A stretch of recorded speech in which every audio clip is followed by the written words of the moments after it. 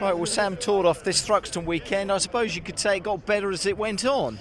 Yeah, and you know, if you'd have told me after race 1 that we'd have had a 6 and a 3rd, I'd have bitten your hand off at that. Yeah. I think, you know, we've transformed the car from races 1 to 2.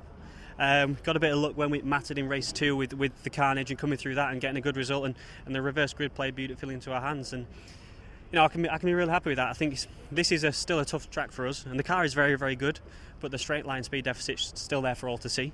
And I couldn't believe actually that I kept calling behind me for the whole race, because I thought he would just breeze past me. But you know, it was important for me to stay in the toe of Vandy Jordan, and you know, that was the defining moment really. As long as I could be in his slipstream, that made me a lot less vulnerable at the end of the straight, and yeah, much better. Great stuff. And when we talk about the straight line speed, and obviously that issue that's going to be brought up, it's a technical issue that the championship will hopefully deal with. But until that's resolved, you can go hopefully now to Alton Park with your chin held high. Yeah, certainly. I think the tracks coming up, Alton Park, Croft, Knockhill, they're going to suit you. They're notoriously good BMW circuits. The chassis works well there, and it's also a circuit where the straight line speed is not quite as important. Exactly. So win-win combination for us, and hopefully it might lead to my first win. I'd say always nice to come away with some silverware.